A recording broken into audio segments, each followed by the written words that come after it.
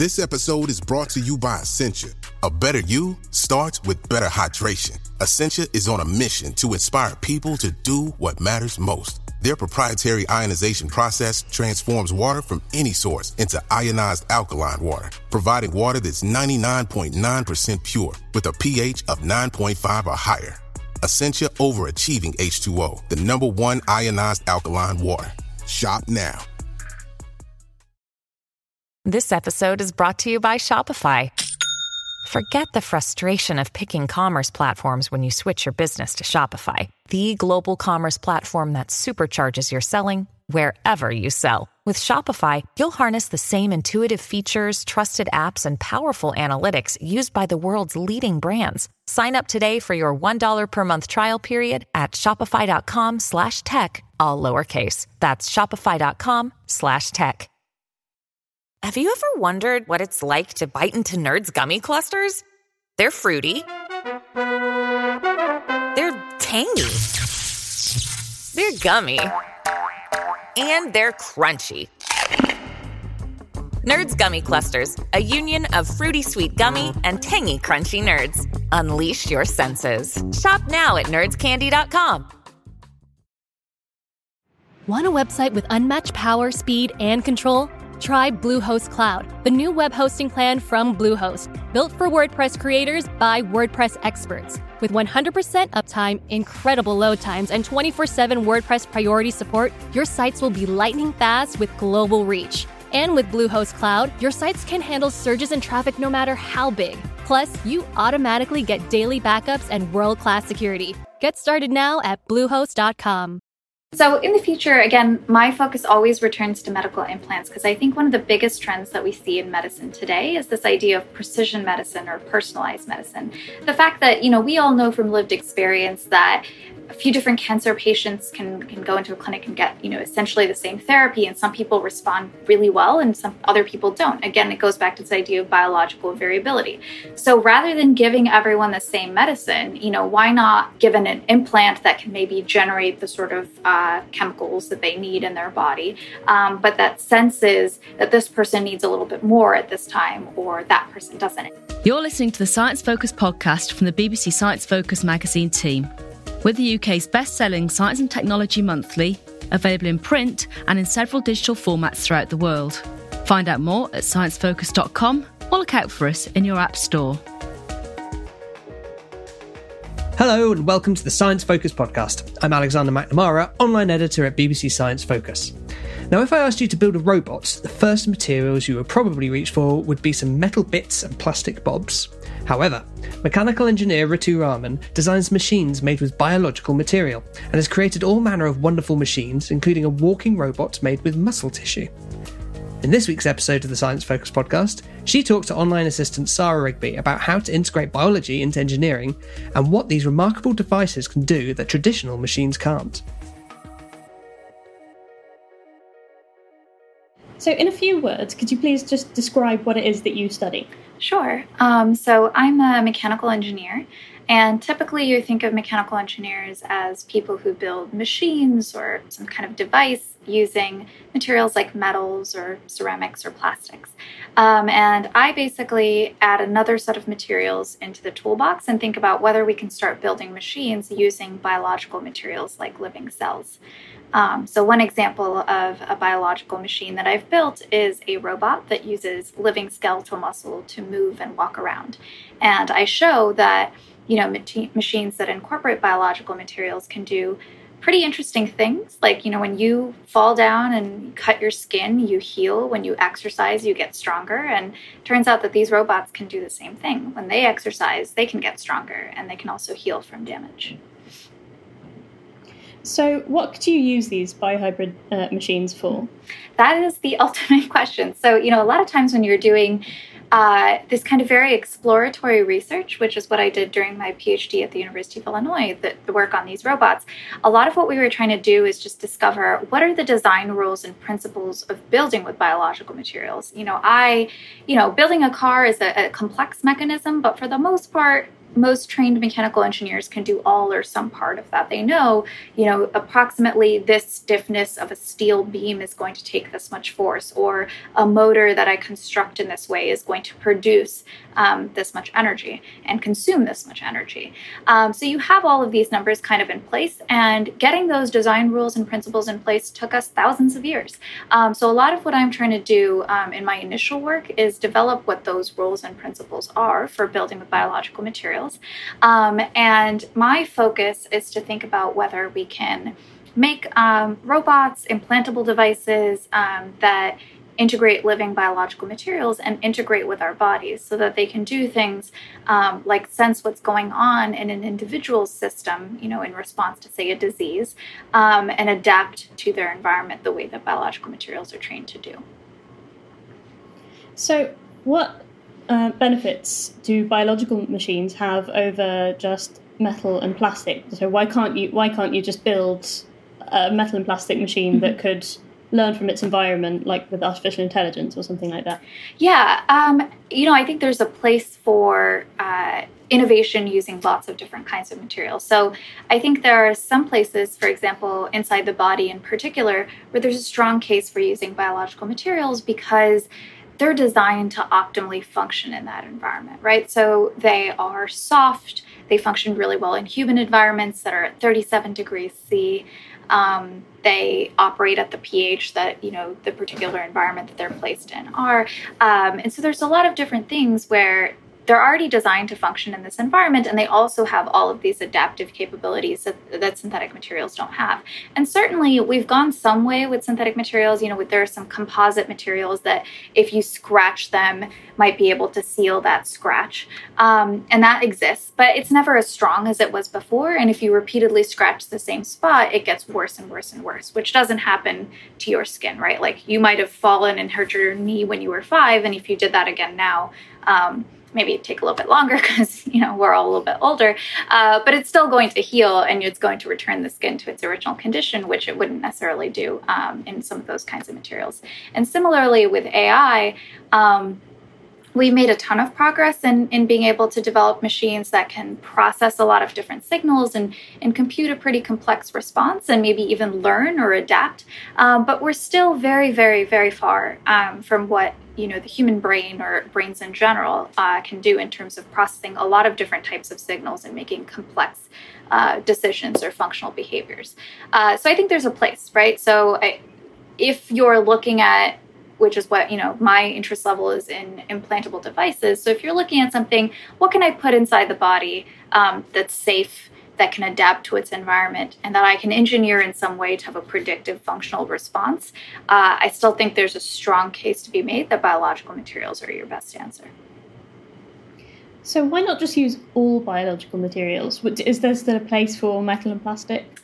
Yes, absolutely. So I think it's, again, I used to, when I was younger, talk about this as building with biology. I was very obsessed with the idea of building with biology, and to an extent I still am, because I was like, it's the holy grail. They can adapt to their environment. They can, there's a reason our whole world is made out of biological materials. It's wonderful. It's beautiful. And to an extent it is.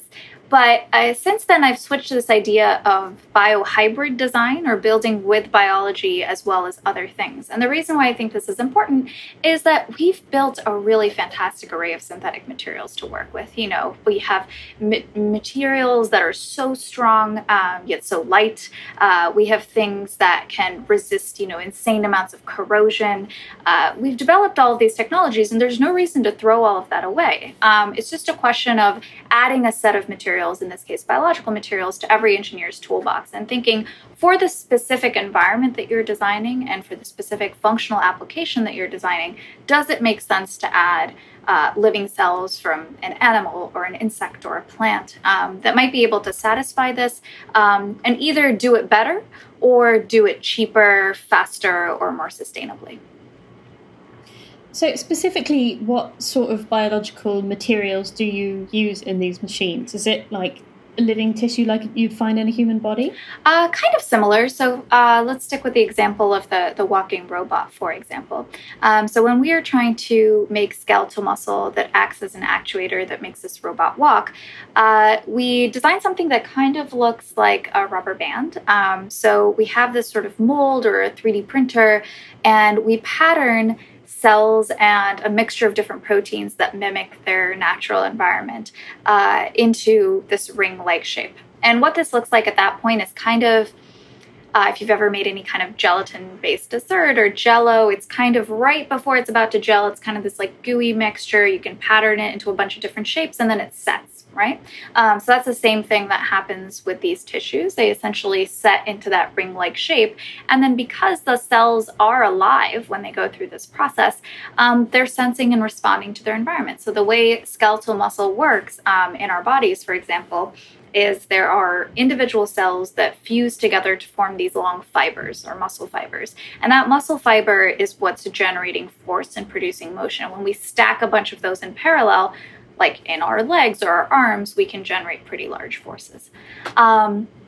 So we can do the same thing with these tissues. What happens is the cells proliferate, they reproduce, they get in touch with each other in this ring-like construct, and then they fuse to form fibers within that construct. So they essentially remodel their environment and then create the tissue that can generate force and produce motion.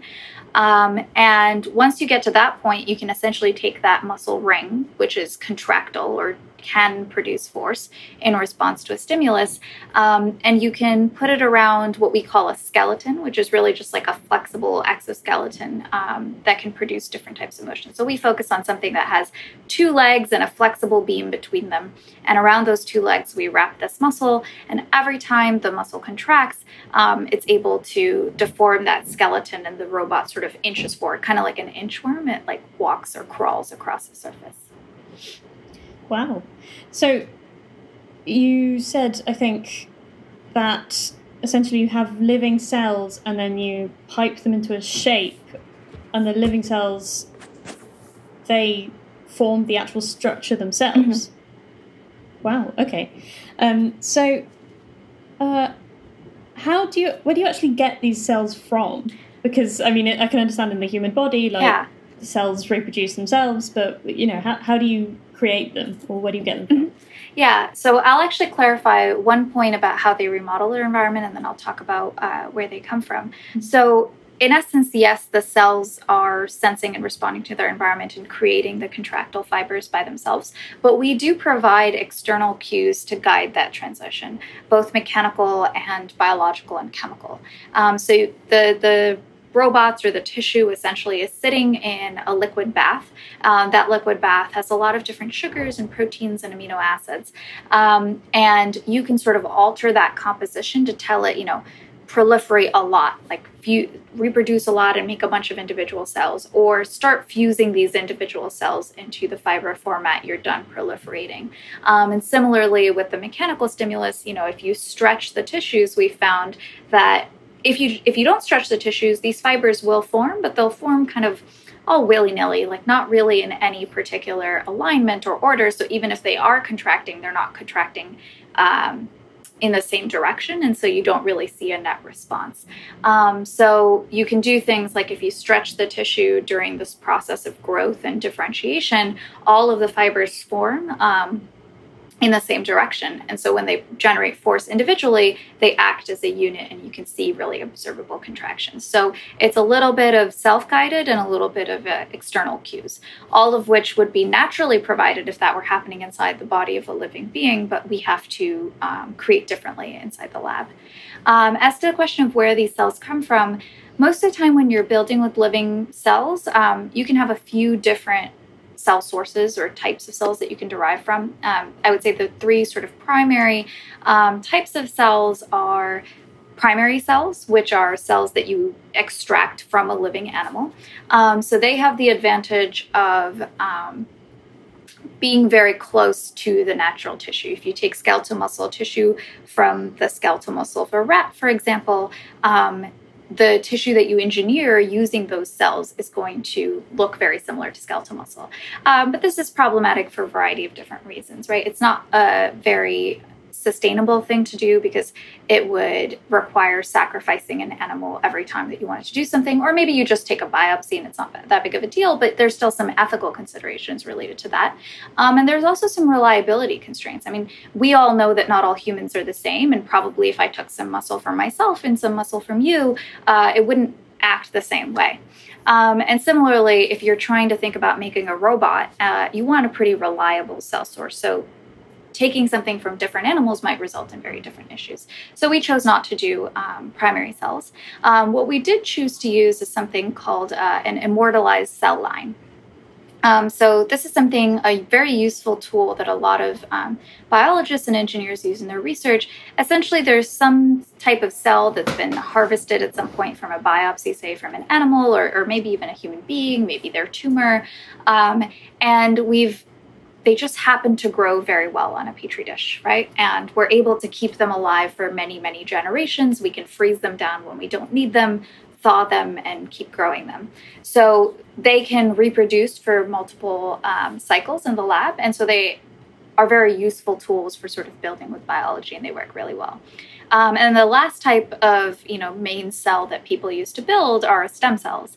I think most of the time when people think of stem cells, they probably think of something that's derived embryonically, and it really doesn't have to be. So there's a whole bunch of research around induced pluripotent stem cells. So stem cells are cells that, rather than taking something that's a muscle cell, you start with something that can turn into muscle or skin or bone, and you differentiate it along a path that leads it to muscle. So they're very powerful cells. And somebody discovered, about 10 years ago, a really robust protocol where you can just kind of scrape some skin cells off of your body and reprogram them to return to a stem cell-like state, and then redifferentiate them back into something that looks like muscle.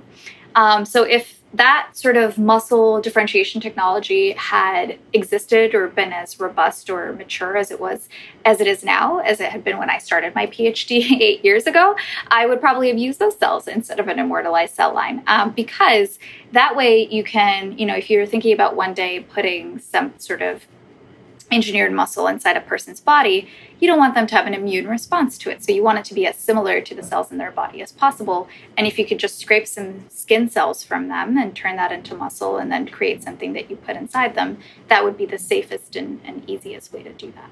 So those are kind of the broad classes of where the cells can come from. Right, I see.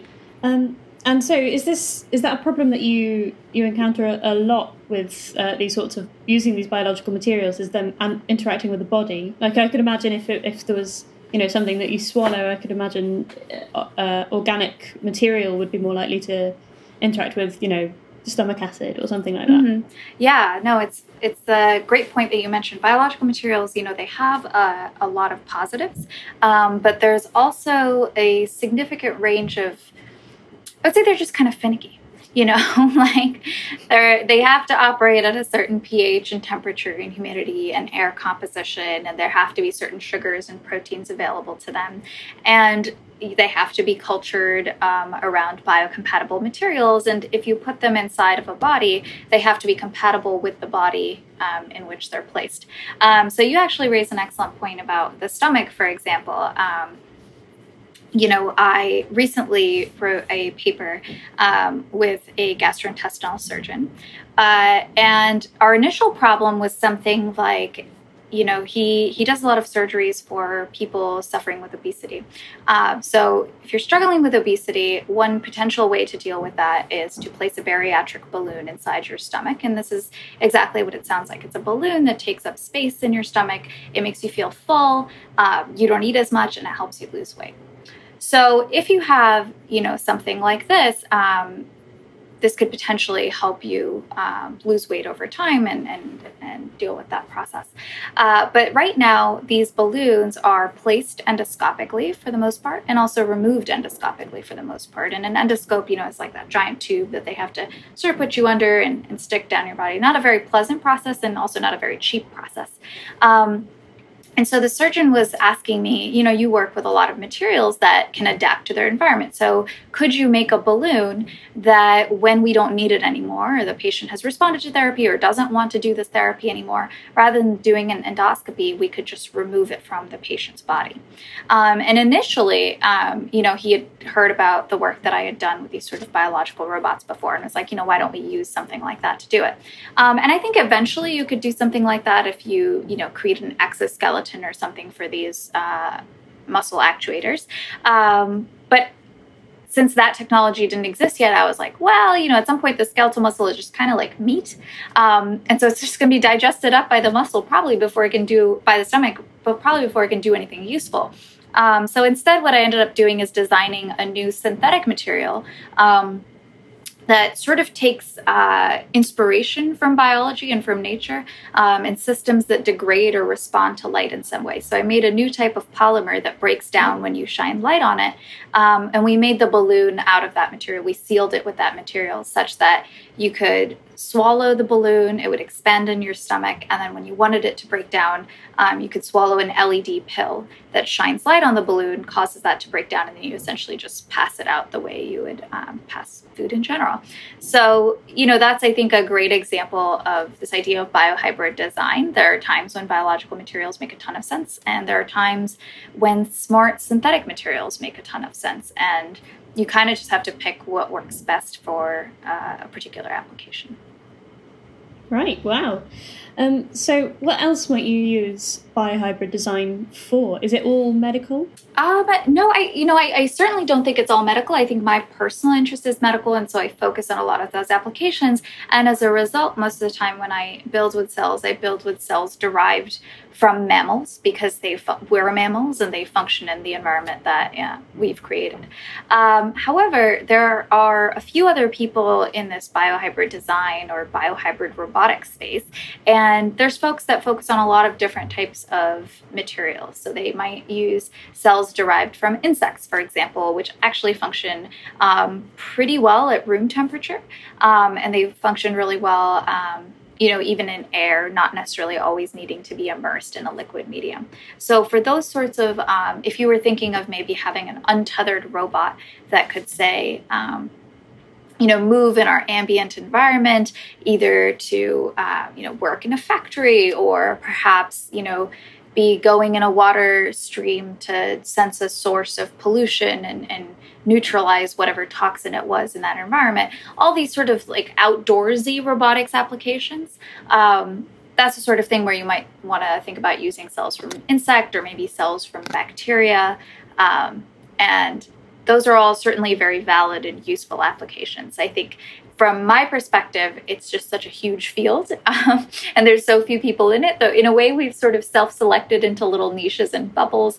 So I'm, the skeletal muscle person. I'm the mammal person. But there's other people that focus on different applications. How do you go about designing and testing one of these machines? So in some ways, it's very similar to how you design and build anything in an engineering context, and with some added difficulties or quirks, as it were. So, for example, for the robots, a lot of times when you are designing or using an actuator in an engineering context, you're basically looking at what is the energy source, how much energy does it take to produce a certain amount of force, how reliably can you do it, and what's the efficiency of that process. So it's pretty much the same for skeletal muscle. Skeletal muscle is very similar to a lot of, a pneumatic actuator or a shape memory alloy-based actuator. You have a certain volume, it produces linear actuation, just contract, relax, and you have to turn that into rolling or gripping or anything else. So the approximate size constraints, how much force you want to generate, how much energy you want, and you build a system the same way that you would build with a synthetic material, and follow the sort of typical engineering design, build, test, reiterate, do that over and over again until you optimize for a certain amount of function and price and efficiency and whatnot. So all of that is pretty much the same. What's different, I would say, is that biology has inherently just more variability. and it's a little bit more of a black box. And both of those things might be problems that are problems right now because we're still have a long way to go in understanding these systems. And maybe some of them are problems that will persist. So I would say, I'm a mechanical engineer, as I mentioned, and, when I was in classes, we would go and we'd say, here's a bunch of different steels that were, manufactured at different factories, but like using the same recipe, like go test them for their stiffness and see how it is. And sure, are you going to see some variability between samples? Yes. But that variability is like a tiny percentage of like the total thing that you're measuring. And that's what you consider as normal. So when I first started making these, muscle powered robots, I was frankly just like stunned by the amount of variability that I had and the amount that the biologists that I talked to just completely accepted that. They were just like, well, of course, cells are just different. They're just responding to a million different things in their environment. And you might think that you created all these 10 robots the same way, but there are probably minute differences in, the media composition or the exact chemical that you infused and like what time it was, or maybe this tissue experienced more mechanical stress because you stretched it a little bit more when you put it around the skeleton.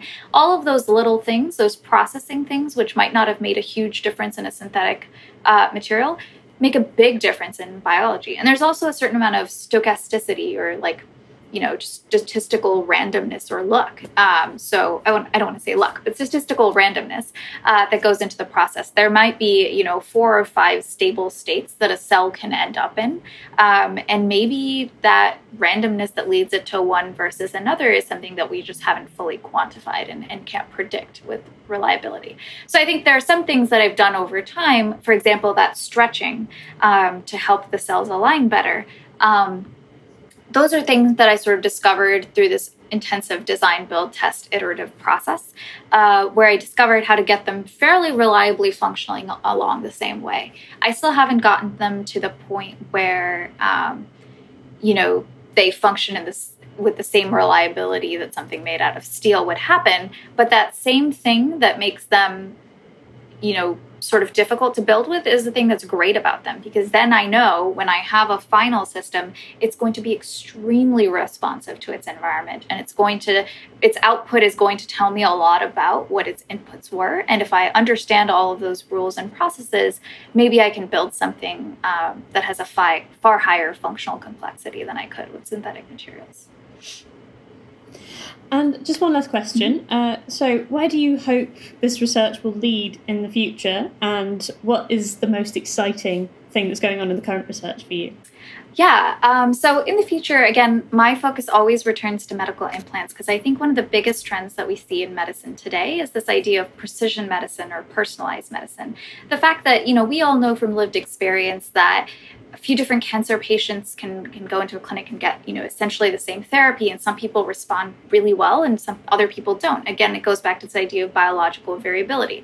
So rather than giving everyone the same medicine, why not, given an implant that can maybe generate the sort of chemicals that they need in their body, but that senses that this person needs a little bit more at this time or that person doesn't. And this is sort of the field of cell therapy at present really deals with this context a lot. If we place certain cells that secrete insulin in a diabetic, for example, they automatically could potentially regulate how much insulin they're secreting to the needs of that individual person at that time. So I think that's the most exciting context for me. Can I make implants that adapt to the needs of individual patients? Because that's what we need. We need to be able to meet people where they are and give them the care they need at the time they need it. I think the most interesting thing that I'm doing right now is working towards using the skeletal muscle that I've developed in the lab as potentially an implant to replace skeletal muscle that's lost inside the body due to disease or damage. This is something that I just think is a really meaningful cause. It matters a lot to me. I think mobility is something that a lot of us take for granted. And when you lose it, it can have a significant impact on the quality of your life. And so, a lot of people have tried to do this over the years, but I think we've understood a lot by building these robots about how do you tune it to respond to its environment and how do you generate really, really large forces from compact volumes. And I think if I could eventually do this successfully, in animal trials and maybe one day in clinical trials, I would love to be able to contribute any small part to helping restore mobility to somebody who's lost it.